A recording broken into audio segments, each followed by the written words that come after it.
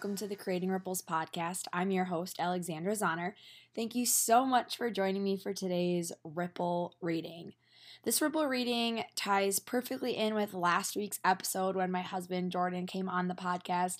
And if you have not listened to that episode yet, I highly recommend it because it was definitely a different type of conversation than a typical episode on the Creating Ripples pod, but it was very fun, lighthearted, and a little glimpse into our relationship.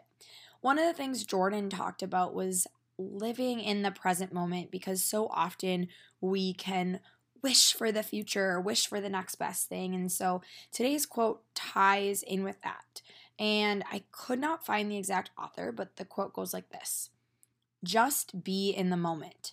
Our minds give us so much to consider, but sometimes being present is all we need to do."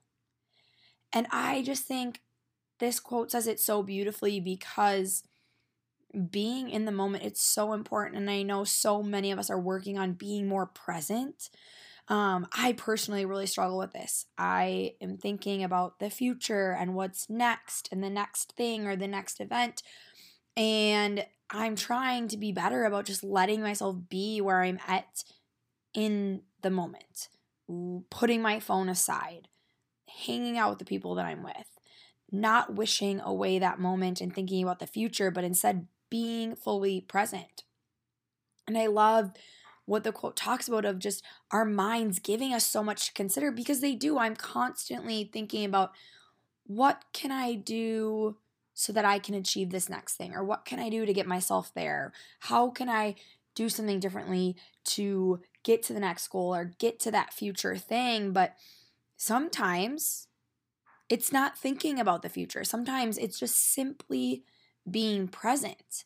And that might give us the answers that we're looking for. That might give us the clarity that we need. It might be the moment of silence, of stillness that we've been searching for, when we just allow ourselves to be in the moment and be completely present.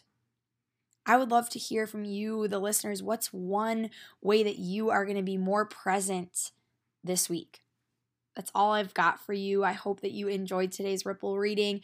And as always, please consider leaving a review on Apple Podcasts. You can rate and review and share these episodes out with your friends, and let's continue to grow the Creating Ripples community.